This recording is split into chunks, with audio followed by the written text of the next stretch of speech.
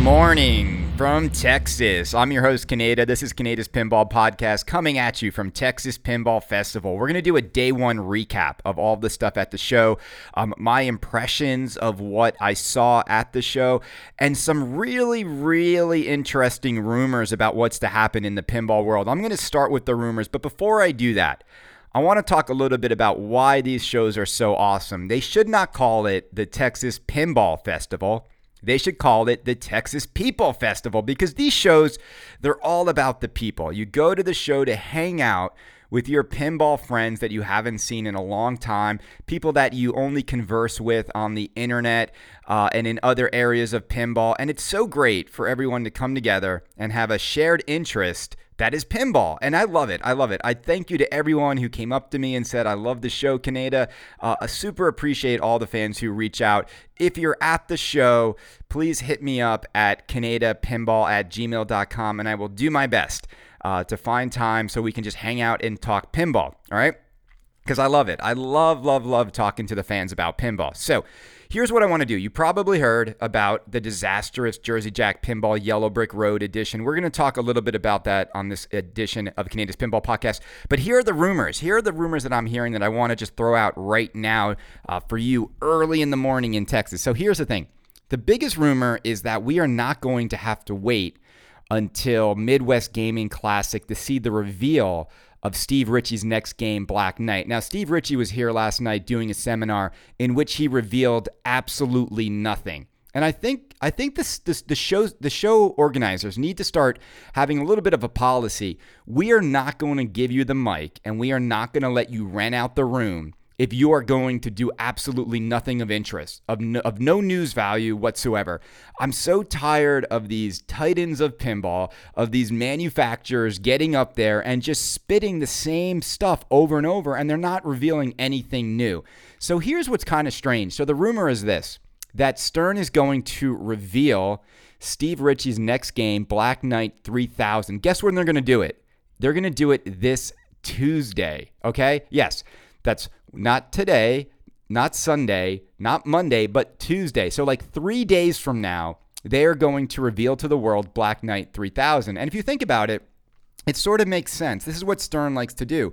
They don't like to reveal games at the show anymore. They like to reveal them via the internet and through media, and then they like to give themselves like a month or so to get the game ready for a show. And so if this now all of a sudden seems like their strategy, why reveal it at TPF, in which people are going to want to have the game here to play if the game's not ready? Reveal it on Tuesday, and then you have about a month to get the game ready. It will physically be at Midwest Gaming Classic, all right? So MGC, it seems to be like the show now that's getting more of the big reveals. Maybe JJ's got a lot more clout in the industry with his cowboy hat. But so at MGC, not only will Black Knight 3000 be there to play, the other game that I'm hearing, again, rumor, but very strong rumor, the other game that I'm hearing is going to be there is going to be Willy Wonka.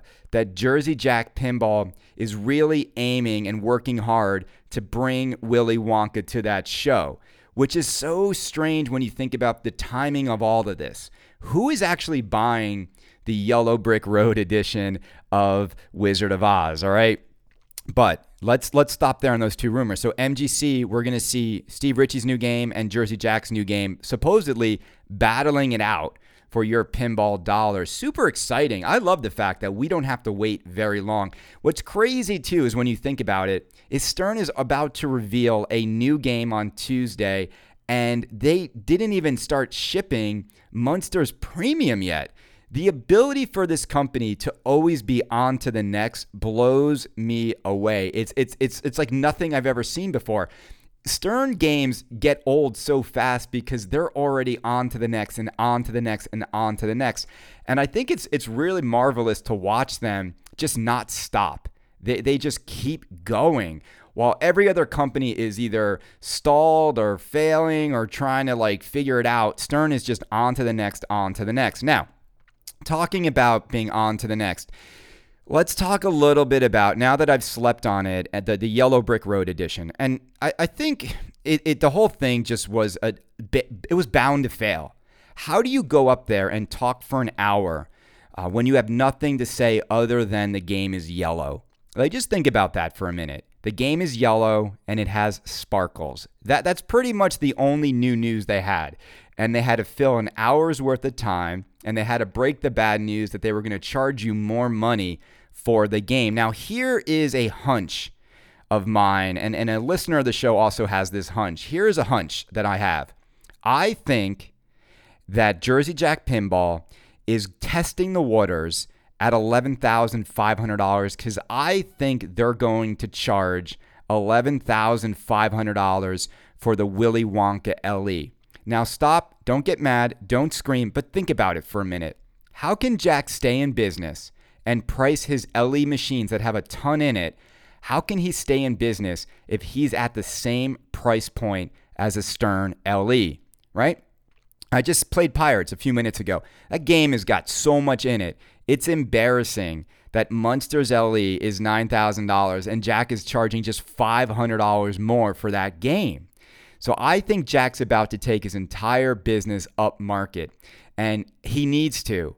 And I don't know like what the realities are of people's budgets and finances, but if you have $9,500 to spend on an unnecessary toy like a pinball machine, you probably have $11,500. And so I think we're going to see that soon. I think Jersey Jack needs to go up market. Now, none of that excuses the complete disaster that was the Yellow Brick Road edition. And here's the thing. I stood over the game this morning again. I wanted to just get a closer look at all of this sparkle that is supposedly worth this much more money. I don't like the game at all. Here's why. I think the yellow is kind of ugly. It's tacky. Putting all that yellow on all the wire forms, it just doesn't work. There's something beautiful about the Emerald City edition and the Ruby Red edition. And then when you see this bright, gaudy yellow, just in terms of like a color, like yellow is a very aggressive and hard to take your eye away from color. And I just don't like it.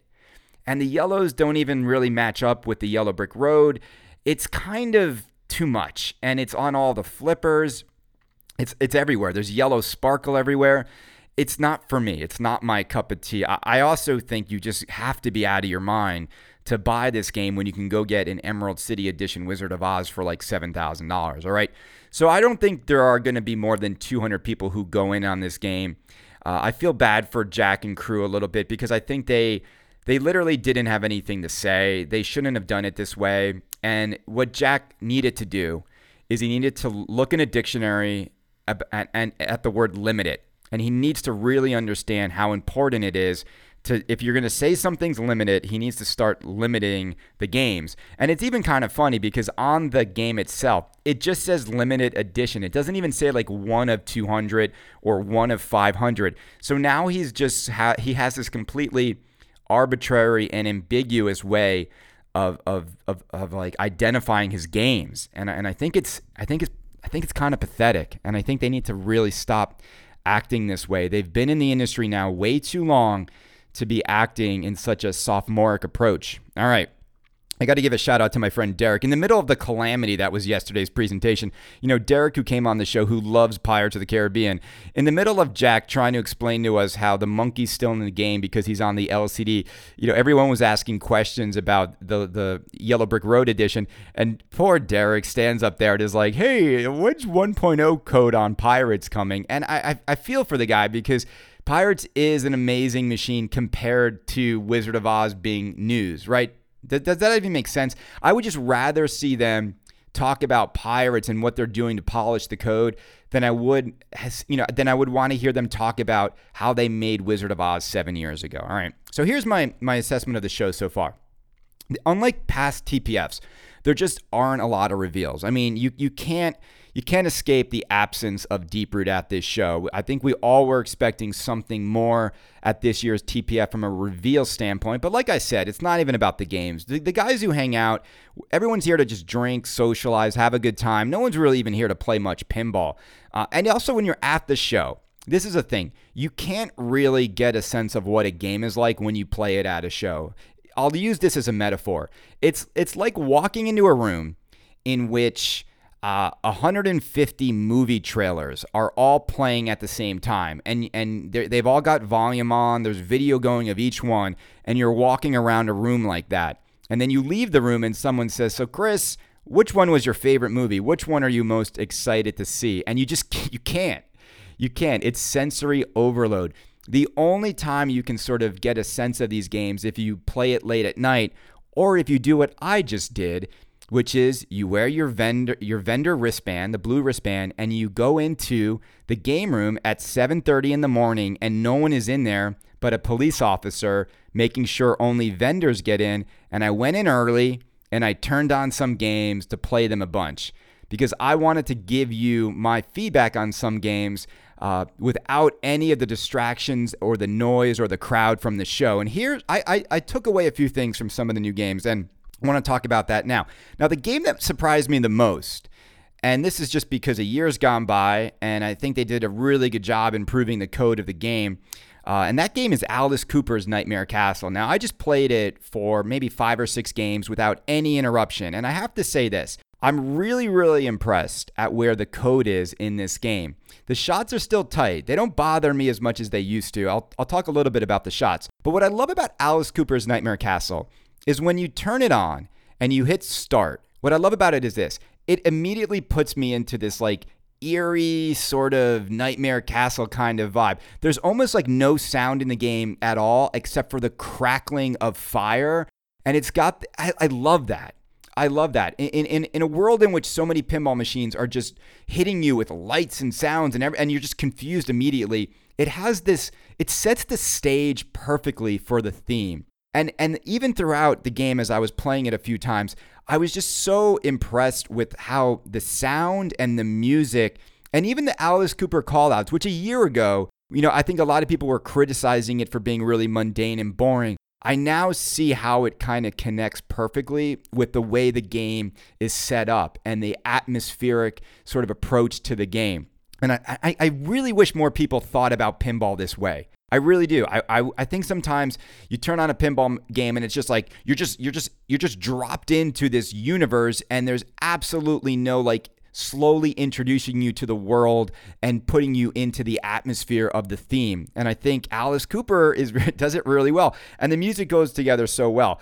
I have to say too, the shots are tight. There is no way around it. If you are frustrated by tight shots, this game is not going to be your favorite, okay? So it is not the easiest game to shoot. What I do wish they would have had a little bit is an easier shot up the middle. And what I mean by that is it's the middle's got a lot of shots, and while there's like the 3 target area that's easier to hit, the other stuff is not as easy to hit. And the right orbit is like way, way, way to the right, and it's a super, super tight shot. And it's makeable. I mean, you really have to hit it way off of the tip of your left flipper.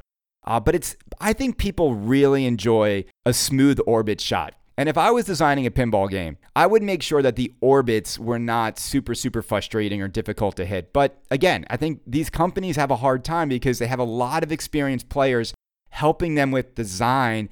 And I think they get nervous. Like, we don't want to make our game too easy, but sometimes you can make it too frustrating if the shots are too tight. But here's the best part about Alice Cooper's Nightmare Castle. The animations in this game are just killer. Like, they're killer. I think they're the best animations on an LCD screen I've seen. And I'm not just saying this so that no one, when I walk by the spooky booth, takes a swing at me. Those animations are awesome. They are awesome. I have not seen animations from Stern that look that good. I think they're also the right amount of animations so you can pick up what's going on in the game. And when I look at like a Jersey Jack screen, while it's prettier with its HD, 1080K or 1080p, there's too much. I'm always confused. But Alice Cooper's screen, it all just comes together really nicely. So my takeaway from Alice Cooper's Nightmare Castle is this. If you're in on a game, and you're in on one, what is it, like $6,500? I think you can up it with a little butter cabinets. I think you're going to be happy with it. I mean, my big gripe has always been the $1,000 lock-in, the year wait. I think I'm here to tell you, after waiting a long time for this game, I do think you're going to be really satisfied with your Alice Cooper Nightmare Castle. I think it's a really, really I think they got the theme right and they integrated it right. And it shows you that if you get the code right and you really nail it all coming together, because the light show is really cool on it, the music sounds great, the speaker system is phenomenal in it.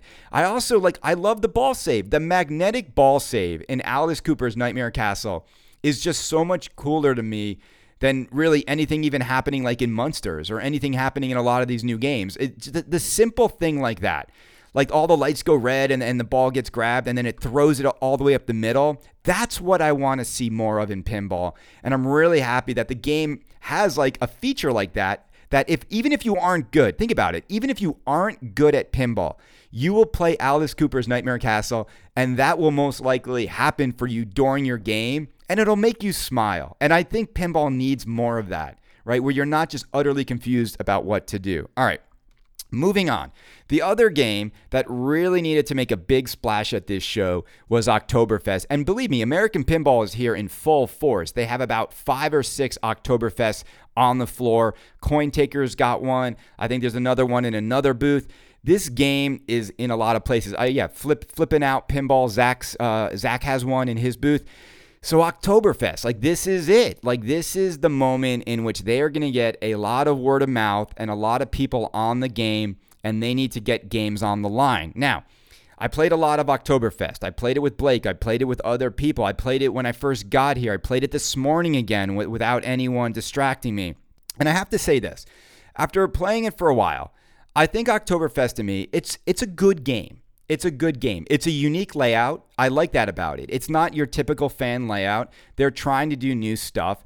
There's a lot of different things to shoot for in the game. I'm not going to list all of them. The game is unique, right? And I think that is the biggest thing Oktoberfest has going for it. If you want a non-fan layout game that is trying to give you a different pinball experience, you have Oktoberfest as an option. The thing is this, and after playing it for a while, I just couldn't help but come away with a little bit of a feeling is the game is good, but it's not great. And then it's $7,500. And when I play it, I'm just, again, this is the problem with theme. I'm just not pulled into the game emotionally. It doesn't really grab me. And maybe it's just because I just don't care about Oktoberfest as a thing. I've never been to an Oktoberfest festival. I don't find the humor to be that funny because it's not my thing. It's just not my shtick. And for some of you out there, you might love the festival and you might love the game because of that. But I just feel like just being a fun flipping game just isn't enough anymore. You have to make the game somewhat special and unique and feel like I need to own this game. Because remember, I would happily play an Oktoberfest on location with my friends and enjoy it and play with one hand and a beer. That's the other thing. I didn't even realize, where is the one-handed play with a beer in your hand mode? If you have something like that in a game like Oktoberfest and you have a festival like Texas Pinball Festival, where everyone is drinking and enjoying and playing games, why would you not have it so that one-handed mode is being experienced by everyone who steps up to the game? The confusion about how to launch that, that's, you know what I'm saying? That's what these companies need to start doing. They need to start saying to themselves, if we have a wow thing that really differentiates our game, we can't make it really difficult or challenging for people to understand how to start that mode. Especially, we're going to have all these drunk guys with beers in hand at Texas.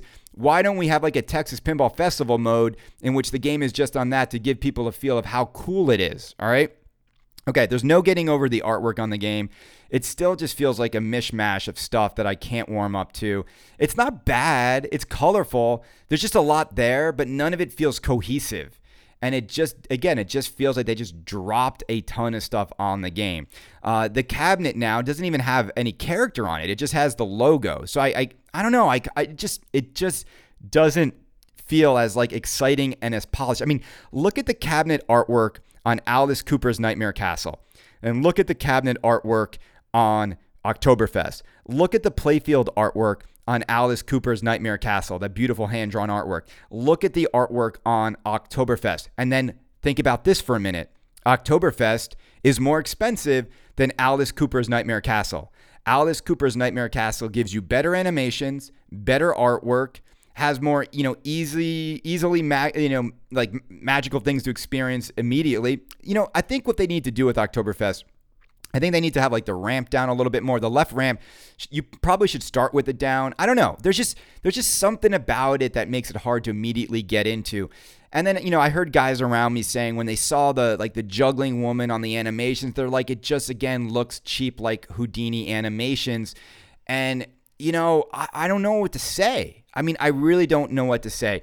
If I gave you $7,500 tomorrow and said, go buy a pinball machine, I just don't know how you stop and say, this is the one I'm going to get.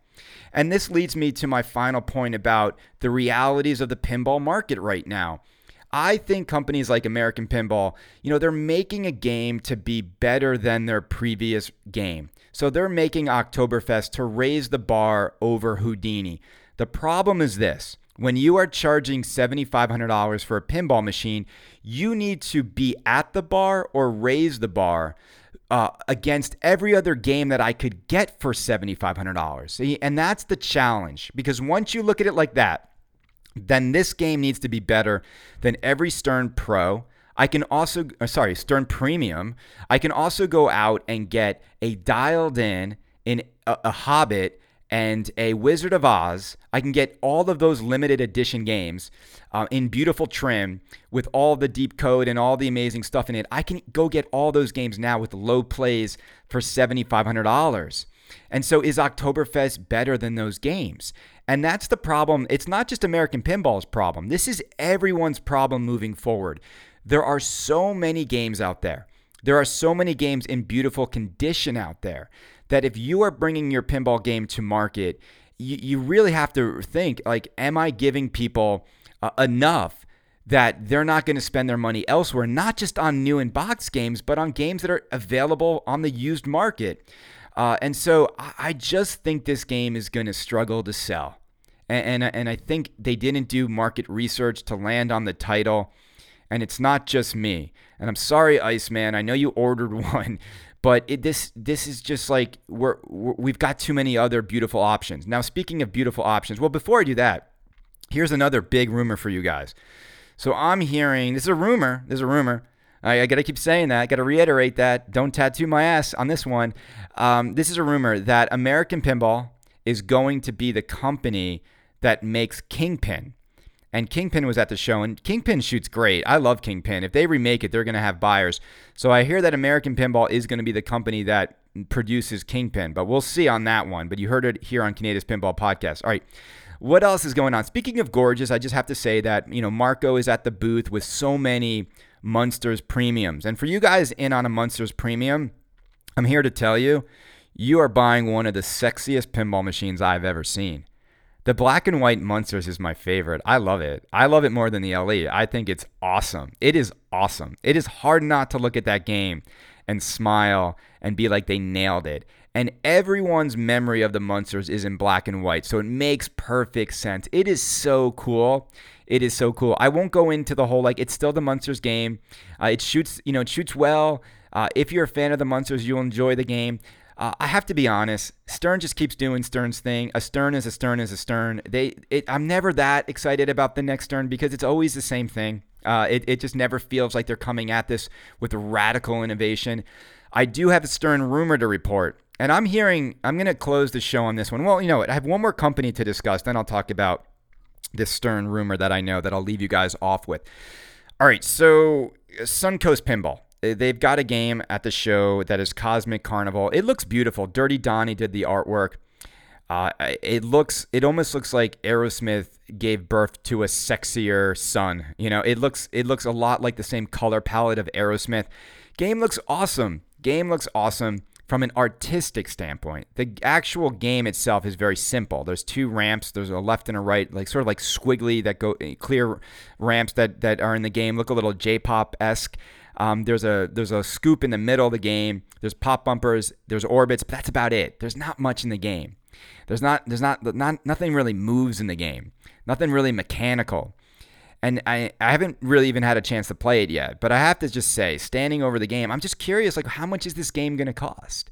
And if this game costs as much as a Stern Pro, how is it going to be successful? we're beyond the point. I think we're beyond the point where you just can't throw artwork on something that doesn't do anything interesting from a mechanical standpoint, especially the same artist. It's just starting to feel like pinball is at a crossroads right now. And you either move forward and innovate and you bring something different to the table, or you go down the other road into parody.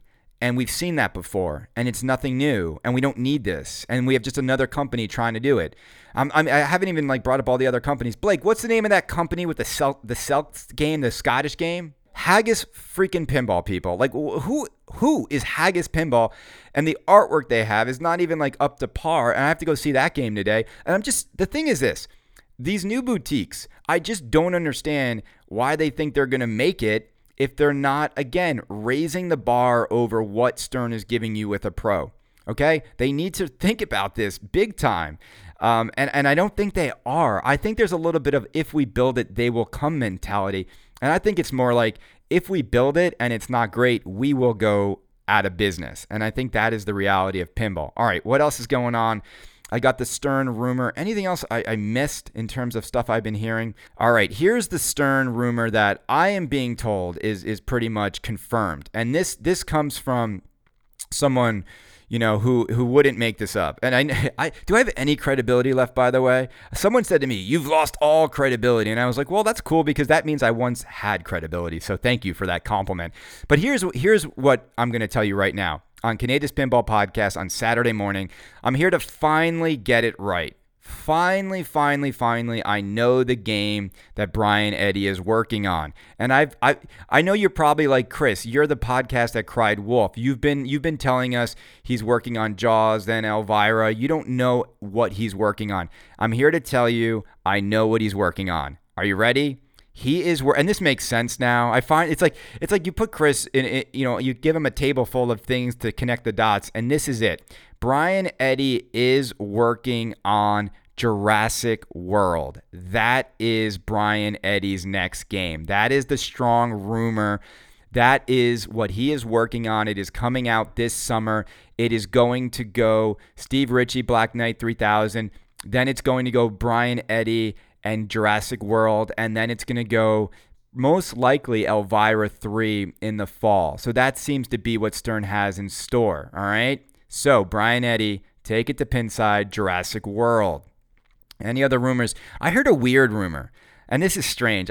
Someone came up to me and said, hey, do you realize that Steve Ritchie was working on Jurassic World and they had problems with the license, and that Star Wars was originally supposed to be Jurassic World, and the Hyperloop was a mechanism in which the Velociraptors chased you around Jurassic Park?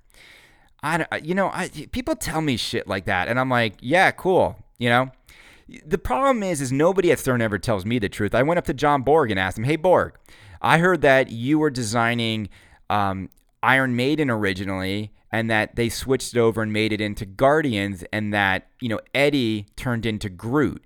And he was like, no, I had the option to do Iron Maiden. I decided not to, and then took Guardians. You think he's going to tell me? Chris, you're right. They just reskinned my game, and I had to just do that because that's what they wanted me to do. They're never going to be honest about that.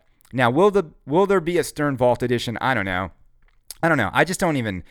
I don't, probably they do it, but there's no news of that. So that's what it's been like after day one of TPF. I think I gave you guys some good feedback on the games. There's a Big Lebowski here. It broke down. Nothing new. Hoping to play it today. Kind of crazy that it's out on the floor. There are just so many amazing games. I really do want to take more time today to play more pinball. It's hard because it is more fun just talking to the people than it is playing the pinball machines. I said to someone, I'm going to set up a pinball festival where there actually aren't any games. It's just pinball people come together and just chat and have steak and have beer and have whiskey. It sounds a lot more fun than trying to figure out what the hell is going on in Pirates of the Caribbean, all right? Everyone, have a great day. Tonight is the Twippies, so make sure you tune in to see if we win favorite pinball podcast, but also to see who wins the other categories. It's going to be fun. Here's what I'm curious to see is how this show actually happens. It's live streamed from Texas Pinball Festival. I I know these guys have been working really hard to figure out the logistics of a live stream show. It is not easy. The other part I'm looking forward to is people are doing speeches. And the number one fear people have is the fear of public speaking. So I can't wait I can't wait to see like all the people talk and accept their awards and see who wins what. It's going to be fun. So make sure you tune in. The Twippies tonight are at 8 o'clock Texas time, which is 9 o'clock Eastern Standard Time. They're going to be live streamed, so look out for that. And root for your favorite pinball podcaster. And if he doesn't win, then maybe you can root for me. All right, everyone, have a great day. We'll talk to you soon.